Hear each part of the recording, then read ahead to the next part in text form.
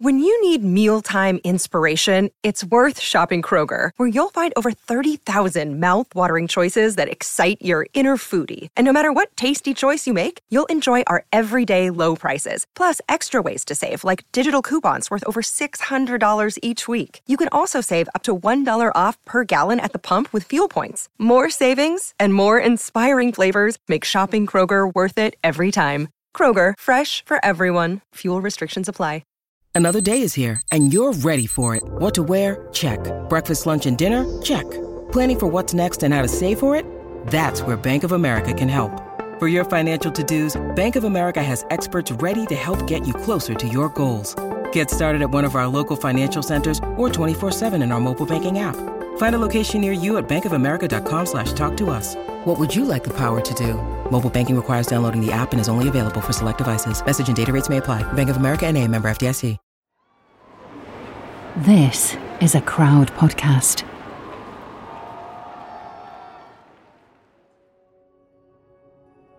Freddie Mercury stands at his bedroom window and watches his partner Jim work in the garden. He's in his dressing gown, sipping tea from the finest china. He looks like a fading actress from Hollywood's golden era. So frail. A breath of wind could knock him over. But still glamorous. Still proper. Every now and again, Jim downs tools, races upstairs, sticks his head around the bedroom door, and tells Freddie he loves him. When Jim gets back to his shovel, Freddie taps on the window, shouts, "Cooey!" and blows a kiss. In the evenings, Freddie and Jim cuddle up on the sofa, watching bad TV and dozing. Jim massages Freddie's head, cats purr on their laps and slink around them. They're doing a pretty good job of pretending everything's normal. Freddie, Jim, and the cats. But nothing is normal. A couple of weeks later, Freddie releases a statement announcing what most people already know. He's dying of AIDS. The day after that, he's dead. All his life, Freddie Mercury did a pretty good job of not being normal, while telling people that's all he ever wanted to be. Where do you even start with Freddie? The most balls-out rock star there ever was, who remained a mystery to the end, and remains a mystery almost 30 years after his death. Shy. That's what people say. But it's a strange kind of shy that throws parties like Freddie. It's a strange kind of shy that wears its sexuality on its sequined sleeves when people find that sexuality so threatening, disgusting even. Was Freddie a private man like so many people claim? You can't be that private when your lyrics are so gut-wrenchingly personal and your records are bought by hundreds of millions. But maybe Freddie was as private as he could be. He wasn't the first to discover that fame can be a terrible pain, that the biggest, juiciest oysters contain the most grit. And he wasn't the last. Privacy is hard to come by when your day job is pulling the strings of adoring fans. A rock and roll dictator, a cult of personality, a mad pop monarch, dressed in ermine with a crown on top of your head. We might not get to the bottom of Freddie Mercury. Nobody has. And it's likely nobody ever will. But we'll give it a good go. And somewhere near the bottom is the life he tried to bury before he was famous, before he was Freddie. That's where we'll start, after this short break.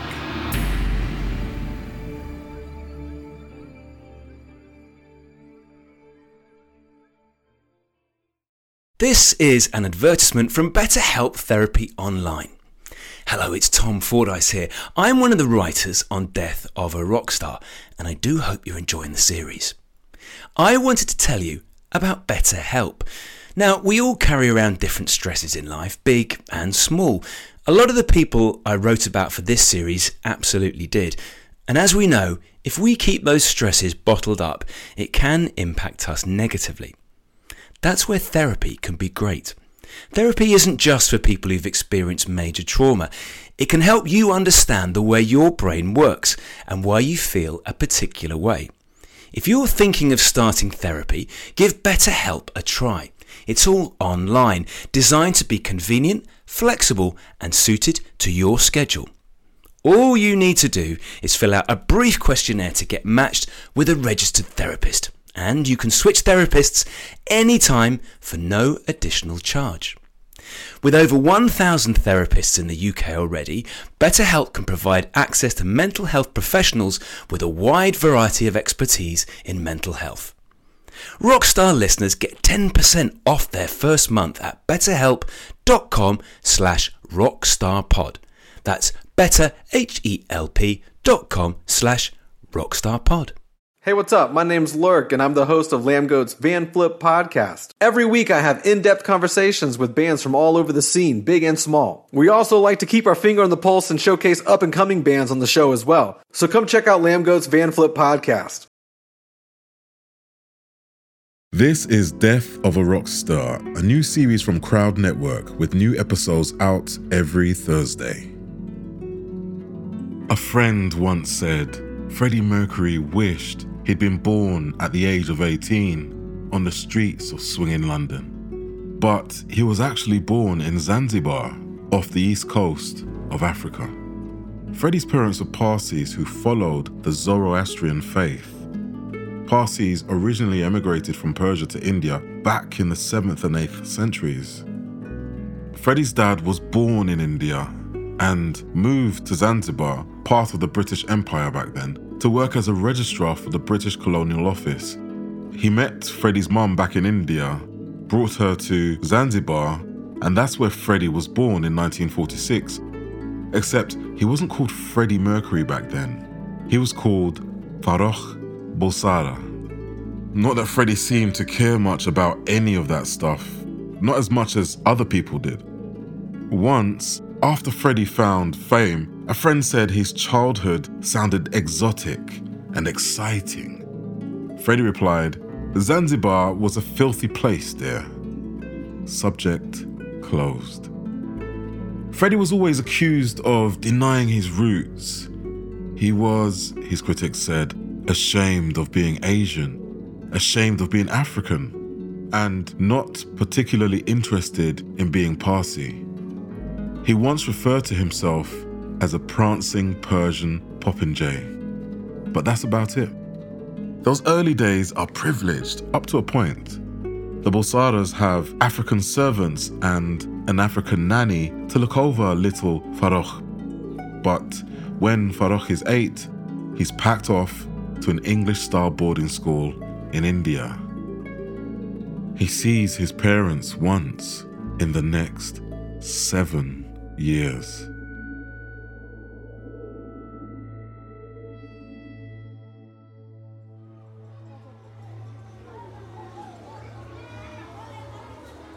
Farrokh's a good student, bright enough to win prizes, artistic, a decent sportsman.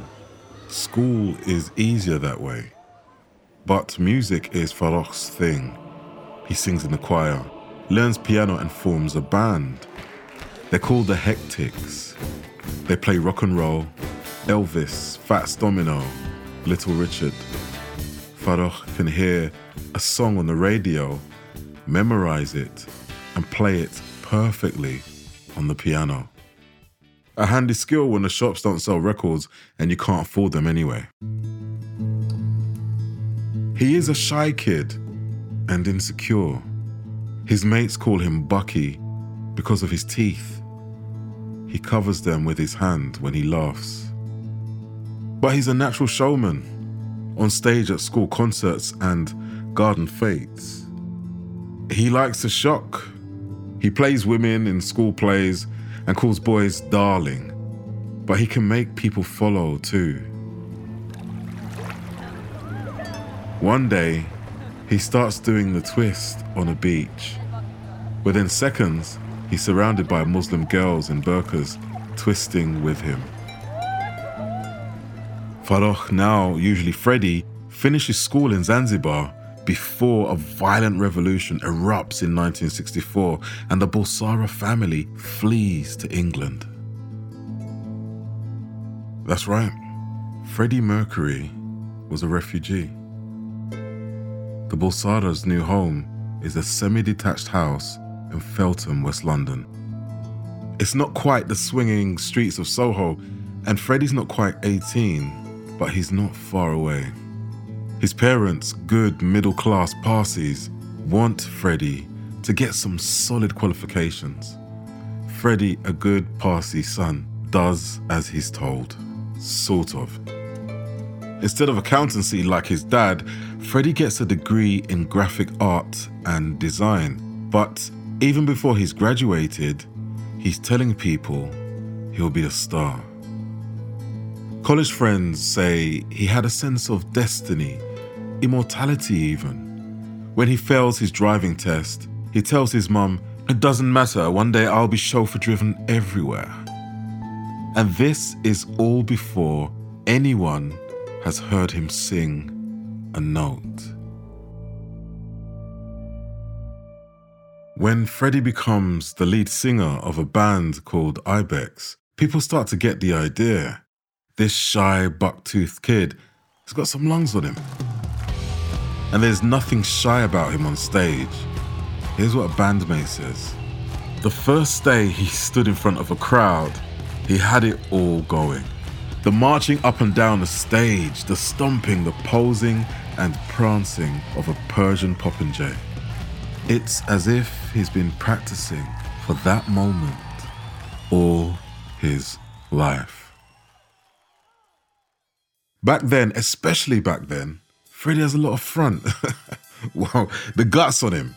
Nobody else had the bottle to sing falsetto, says another old bandmate. Not many men had the bottle to wear satin blouses and crushed velvet trousers either, but Freddie does. He doesn't care what anyone thinks. In 1970, Freddie joins a band called Smile, who soon become Queen. That's Freddie's idea. Surprise, surprise. And suddenly, Freddie Bulsara is Freddie Mercury, as camp as a Christmas tree, sometimes even looking like one. He calls everyone dear, male or female. That raises eyebrows.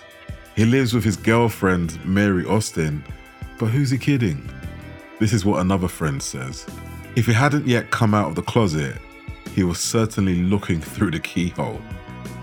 They call it gender bending, and it's all the rage, which means Freddie can hide in plain sight. Mark Bolan kicked it all off in the 60s, David Bowie ran with it, and by the early 70s, the charts are full of men wearing glitter, satin, high-heeled boots, eyeshadow, and nail polish. Real men, self-appointed ones, call them puffs, but the kids think they're cool. Queen are maybe the geekiest and smartest rock band ever. Roger Taylor, the drummer, has a degree in biology.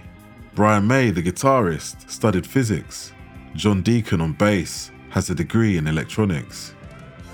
Queen do the hard yards, gigging relentlessly in suburban pubs, and then it clicks.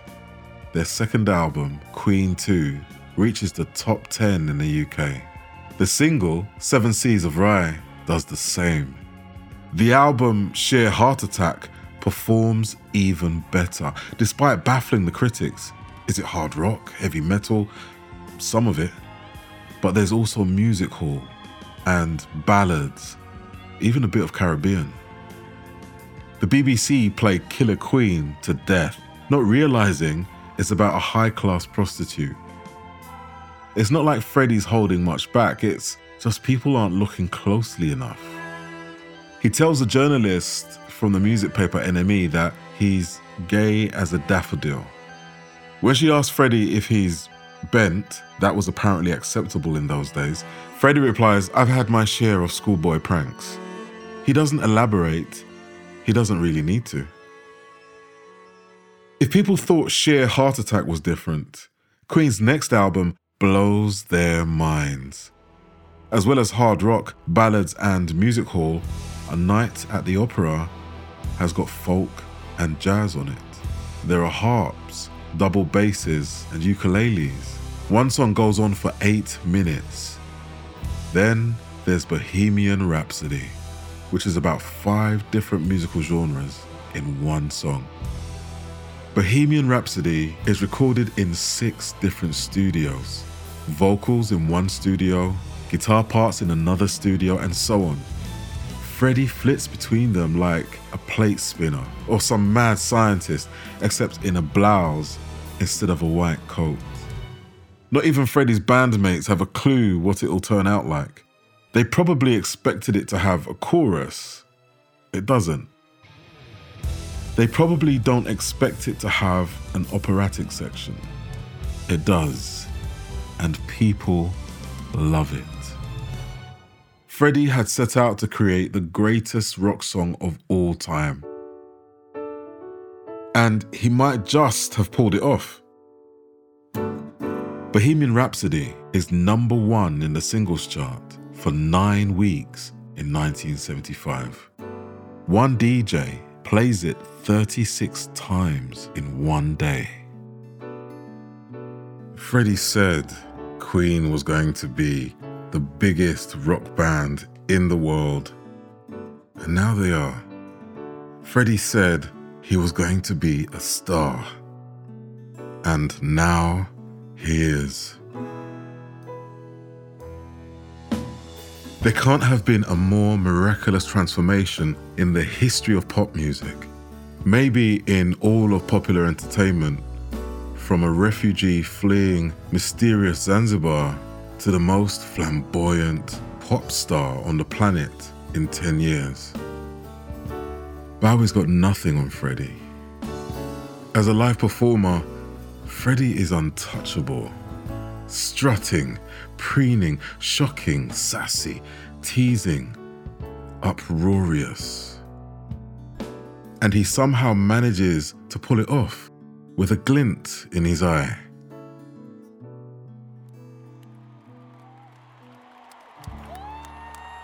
In front of 120,000 fans in Sao Paulo, Freddie wears a black wig and a pink knitted tank top with a pair of fake breasts underneath, which occasionally flashes. In front of 300,000 fans in Buenos Aires, Freddie wears a pair of denim hot pants and a black leather sailor's cap, and nothing else, besides a sweatband. How could we possibly forget the sweatband? The South American tour in 1981 is where Freddie perfects his call and response technique. He could sing anything he likes, and they'll sing it back to him. The authorities worry Freddie might start a riot. He just has to sing the right words, and they'll tear the place up. Here's the scary thing. Freddie doesn't really know how he does it. Depending on the night, I just do what I want, he says. Imagine that. People think you're a better live performer than Mick Jagger. They think you're better than Roger Daltrey, Robert Plant, and it's all off the top of your head. Bowie knows a thing or two about performing. Here's what he says. Freddie took it further than the rest, over the edge, and of course, I always admired a man in tights. So what about that shyness? How can he be when he's such a gigantic show-off? Well, pretty much everyone says he is, away from the limelight. Bandmates, friends, and family. Freddie is pop music's Clark Kent, an introvert in private, a superhero when he walks on stage. Superman's job is saving lives. Freddy's job is bringing joy to the masses. And is Freddy really keeping secrets anyway? Is he really that mysterious? Looking back, the question seems absurd.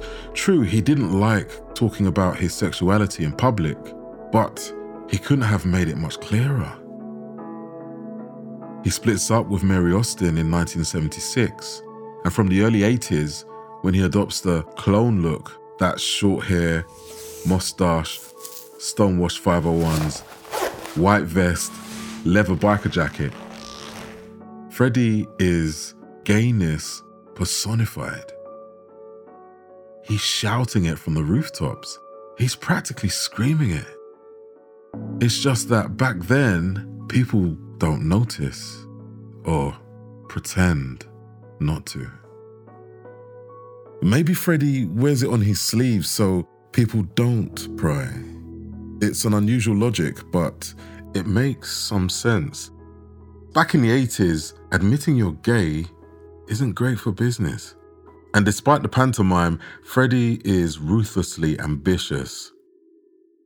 I like having fun, he says, but I take it very seriously. I want Queen to be the number one group, not the number two. In entertainment circles, Freddy's sexuality is a given. He throws some of the most debauched parties since the last days of Rome. The most famous takes place in New Orleans in 1978 to celebrate the launch of Queen's album, Jazz. 500 guests, budget unknown. Freddy declares, "Fuck the cost, darlings, let's live a little." It comes to be known as Saturday Night in Sodom. There are lobsters, oysters, and caviar, and lines of cocaine as thick and as long as a baby's arm. There are contortionists, fire eaters, transsexual strippers, and a man who bites the heads off chickens. Drinks are served by naked waiters and waitresses with tips placed where you wouldn't usually place them. Oh, and there are models wrestling in a bath of uncooked liver. Large women smoke cigarettes from unusual orifices. If you visit the toilet, you can be orally pleasured by prostitutes. As for that story about dwarves wandering around with trays of cocaine on their heads, it never happens. Here's what a Queen roadie says. That's nonsense. There were dwarves there, but they were hidden under plates of cold meats. Freddy also throws himself into New York's early 80s gay scene. Having done whatever he wanted for so long and got away with it, he isn't going to stop now. That means a lot of drugs and a lot of sex with a lot of different men. When AIDS starts killing people in the gay community, a friend asks Freddy if he's changed his ways. The reply? "Darling, my attitude is I'm doing everything with everybody." As always, Freddy knows best. But, as the same friend put it, Freddy's sexual athleticism didn't translate into domestic bliss. "I'm so powerful on stage that I seem to have created a monster." That's what Freddy says. When I'm performing, I'm an extrovert, yet inside I'm a completely different man. All I want is a loving, caring person and to have a normal relationship. But they're all in love with my stardom. Again, it's not like Freddy keeps his loneliness under his leather cap. When he's on tour, he phones his cats. He tells journalists the only friend he has in the world is Mary Austin. Then there are the lyrics, like for his song Living on My Own. "Sometimes I feel I'm gonna break down and cry. So lonely, nowhere to go. Nothing to do with my time. Living on my own." And so we're about to meet Jim. But after this break.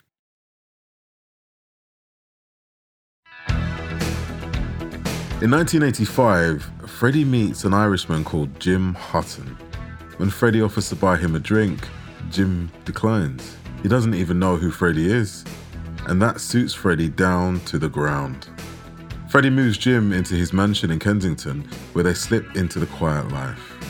This is how Jim remembers it. I'd get home from work and we'd lie together on the sofa. He'd massage my feet and ask about my day. Most Saturday evenings, we'd cuddle up and watch television. Some nights, we'd be in bed by 10. Freddie keeps Jim a secret.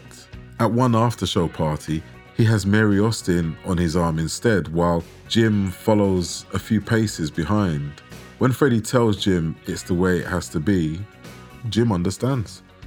But Freddie also tells a journalist, for the first time in my life, I found contentment within myself. Jim's first ever music show is Live Aid, where he finally learns what all the fuss is about. In the dressing room before Queen go on, a journalist lists some of the other acts. Freddie replies, we'll have to see what we're going to do about this. He necks a vodka, runs out the door, and takes Wembley Stadium over.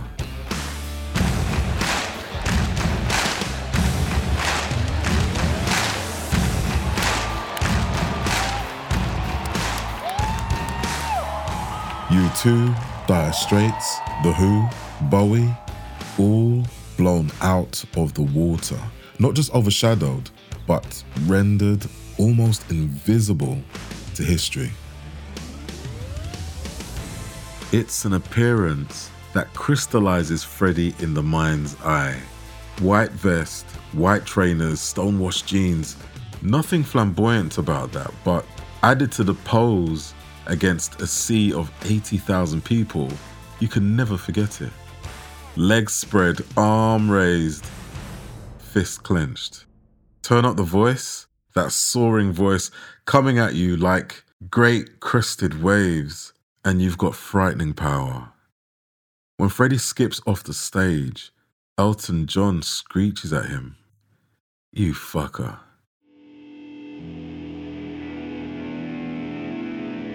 Queen had been creaking, probably coming to a natural end. There were the usual artistic differences. The video for I Want to Break Free, which had Freddie doing the hoovering in drag, went down badly with American fans. Then there were the gigs in apartheid South Africa, which made them look like money grabbers, which is what they were. But now, suddenly Queen are hip again. The greatest band on earth, unmissable. In 1986, they released their 12th studio album, A Kind of Magic. The critics hate it. They never did get Queen. They can't pin them down. One minute they're doing opera, the next they're doing rockabilly, the next they're doing Dixieland jazz. Now they've gone full on plastic. I don't give a shit what people think, says Freddie. I do what I want. A Kind of Magic sells millions and stays in the UK album chart for 63 weeks. Over 1 million fans come to Queen's Magic Tour across 26 states in 12 countries, yet every single one of them thinks Freddie is singing just for them. Whether they're right up the front or watching through binoculars, when you've got We Will Rock You and We Are the Champions up your sleeve for the encore, and Freddie at his bombastic best, you can't really go wrong. On the 9th of August 1986, the band played to 120,000 people at Knebworth. The gig ends with the national anthem and Freddie draped in a robe, holding a crown aloft. It's the last time he appears on stage with Queen. 2 months later, the Sun newspaper reports Freddie has been tested for HIV at a London clinic. Freddie's response: "Do I look like I'm dying of AIDS?" Truth is, he is. And maybe has been since the early 80s when he started showing symptoms. 6 months after that, In April '87, Freddie's diagnosed. He tells Jim he can leave. Jim says, "But I love you." They never speak of it again. After one last birthday bash in Ibiza, Freddie starts cramming stuff in. "I've got things I must do," he tells the press. He's always been a lover of the more refined arts. He once performed with the Royal Ballet singing Bohemian Rhapsody while hanging upside down. And now he records an album of duets with Spanish soprano Montserrat Caballé. It shouldn't work, but it does. "I'd like to see if any other rock and roll stars could get away with it," says Freddie. Journalists and photographers stalk him so they can report on how ill he looks. And he carries on working. He says, "I'll keep going until I fucking drop." Queen head to Switzerland to record one last album. Freddie can barely stand, but says to Brian May, "Keep writing me stuff and I will sing it." May thinks the song "The Show Must Go On" might be too much for Freddie. But Freddie necks his vodka, marches into the studio and kills it. Album recorded, Freddie retreats to his mansion in London. Outside, the press, inside Freddie and Jim. There's no party when Freddie turns 45 in September 1991. It's just Freddie, Jim, a few close friends, and the cats. All Freddie wants now is privacy and comfort. He obviously doesn't have long left. He's wasting away, gaunt, almost skeletal, sleeping mostly. He listens, but he doesn't say much. One day, Jim is doing some digging in the garden. When he looks up at the bedroom window, Freddie isn't there. That's when he knows the gig is up.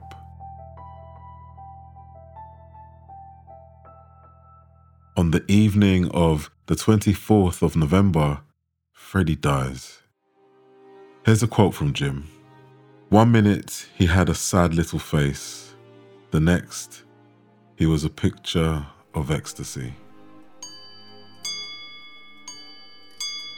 Jim stops the flywheel on the carriage clock at 12 minutes past 7. He never starts it again. 24 hours earlier, Freddie's management team released a statement, finally confirming he had AIDS. So instead of reading about Freddie's greatness as an entertainer, his gentle nature, his kindness, the public are reading stories about how Freddie had it coming. That he was promiscuous, decadent, brought that agonizing end on himself. His bandmates appear on TV to stick up for their pal. And when people see the video for "These Are the Days of Our Lives," with Freddie looking frail but defiant, there's an outpouring of sympathy. God love Freddie. He was killing it to the very end, not giving a shit what people think, like he promised. Freddie always called his music disposable, to be used and tossed aside like a tissue. He got that wrong. He's as big as he's ever been. Musicals, books, documentaries, movies, people can't get enough of him. But he's arguably more controversial now than when he was doing the hoovering in high heels and stockings. People have accused him of denying his roots, of being a self-loathing homosexual, of not doing his bit to dispel the stigma of AIDS. People tend to think they're kinder nowadays. What do you think? Freddie became Freddie Mercury because it's what he had to be. When rock stars weren't Asian or Zoroastrian, and they certainly didn't come from Zanzibar. And who can blame Freddie for slipping into a new identity when it was still common for people like him to be racially abused in the street? As for Freddie's sexuality, if you couldn't work that out, more fool you. Yes, there was evidence of shame. He even said the only person he ever wanted to marry was Mary Austin. but blame society for that, not Freddie, or blame the religion of his parents, which regarded homosexuality with disgust. Maybe people need to calm down a bit, just rejoice that the persona Freddie created was so unique. Celebrate the fact that a refugee from some mysterious land managed to achieve such mind-blowing success in England. Look at it another way. Freddie never denied anything. The whole time he was screaming at us, arm raised, fist clenched. This is what I am. Is it not enough?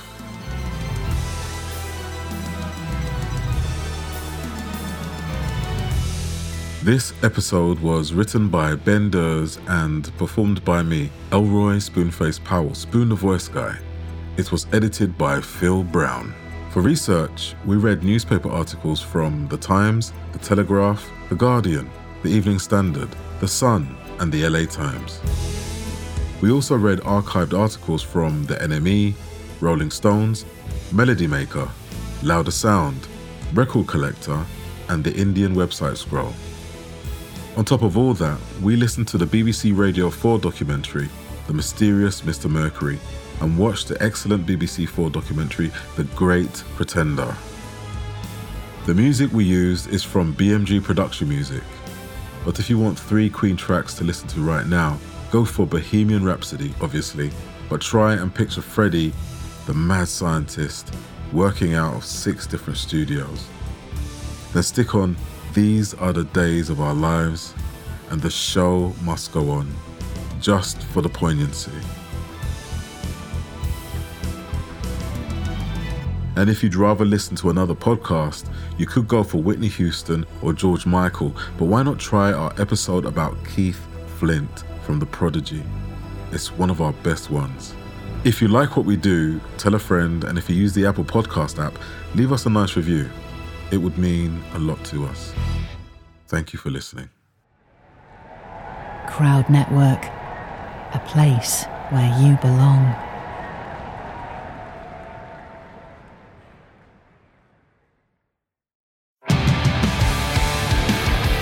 What's up, everybody? I am Finn McKenty, host of the Punk Rock NBA podcast, part of the Sound Talent Media Podcast Network. My podcast is all about doing what you love for a living, and every week I sit down and talk to people who have done exactly that. For example, musicians like Tommy from Between the Buried and Me, Matt from Periphery, Lil Lotus and Shinigami, among many others, photographers, artists, designers, YouTubers like Glenn Fricker and Sarah Dici, and I unpack exactly how they got to where they are today with the goal of helping you do the same. So if that sounds cool, you can listen and subscribe at soundtalentmedia.com, and I'll see you there. Hey, this is Steve Choi, host of the Musicians Guild podcast, part of the Sound Talent Media Podcast Network. Within the 4 walls of the Musicians Guild, we'll be discussing the habits, idiosyncrasies, experiences, and general psychology of my friends and peers, all involved with music in various capacities. Listen and subscribe at soundtalentmedia.com.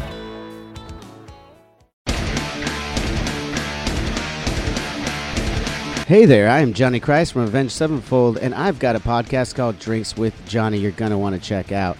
I sit down with a bunch of different people from all different walks of life, from professional wrestlers to actors, comedians, fighters, musicians, everything in between. I'm just looking to make some friends and have a good time doing it. So if that sounds like something you're into, go check out Drinks with Johnny, streaming everywhere now.